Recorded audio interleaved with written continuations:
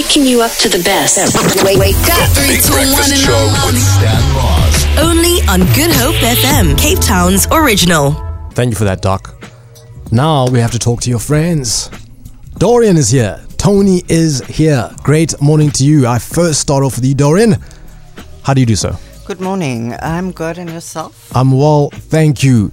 Any nicknames that you might have? Pablo. May I simply from this point call you Pablo on air? There we go. It just feels good. Comes off the tongue nice. Pablo, welcome. What does World AIDS Day mean to you? World AIDS Day to me as an individual who on the 5th of December will be celebrating 18 years of living with HIV. It really means 18 years? 18 years. To me it really means that it's love beyond. I don't see HIV as a boundary, as a limitation. I really see it as a new way of life. I love that. Tell me, good sir, if I may ask this question now. The world, right? And when I say the world, I mean Carl Lewis and I, and yourself included. Are we at a place where you feel that we are approaching HIV/AIDS in the right sort of way? As society? Until we, as society, Yes, and I sir. include myself, until we are able to break down the conditioning walls that very society has built around individuals living with HIV, I think we have quite a far way to go.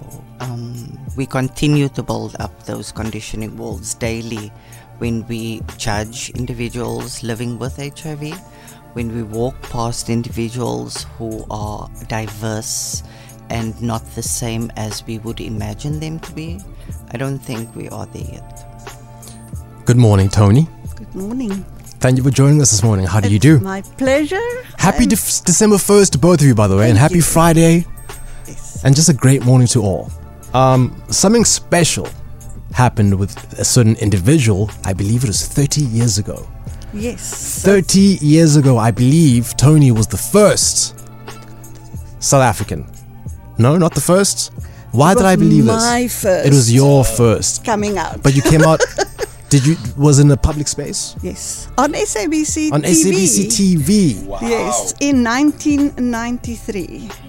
Toni, 1993. Yes. You decide that I'm going to be on television to be public about my condition.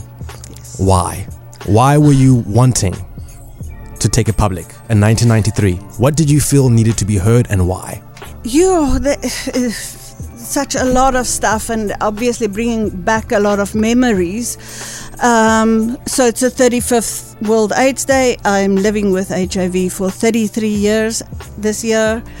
And in those years, there was a lot of stereotyping about the kind of people who gets HIV and AIDS. I was an Afrikaans dominee's daughter, and a normal average person. And I just felt that the voice of someone of that era, of that genre, also need to be heard. That normal people actually are the people who gets HIV. Wow. We're going to continue with this conversation very shortly. And with us this morning, Dorian and Toni are joining us this morning. Special guests that are educating on how it is to live with HIV/AIDS. 18 years for you, Dorian. Yes. And Toni, it was 1992, 93. 1990 that you got it. Okay, let me ask you this, if I may. And please tell me right now if this is perhaps crossing the line too personal. I'm still learning a certain etiquette. When did you both know that something had to be paid attention to? I don't know if I can use the word something was wrong. How did you know?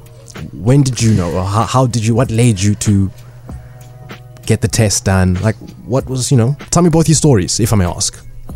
For me, it was an interesting scenario. At the time, my doctor found out that my boyfriend was HIV positive, and he then called me one day and said, "You better come in for a test too." A lot of history about that too, but It was the shocker. I actually got the call at work, and in those days we had to wait 2 weeks for results. It wasn't like today where you can get it in 15 Within a few minutes. It was 2 weeks of hell. Dorian, tell us your story, sir.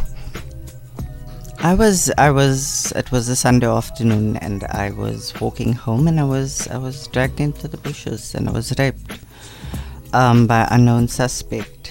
And that was one thing, but then 2 years later, on the 5th of December, randomly going for a HIV test in solidarity of World AIDS Day with my other colleagues, after the rapid test number 3, I was told the news that I was HIV positive.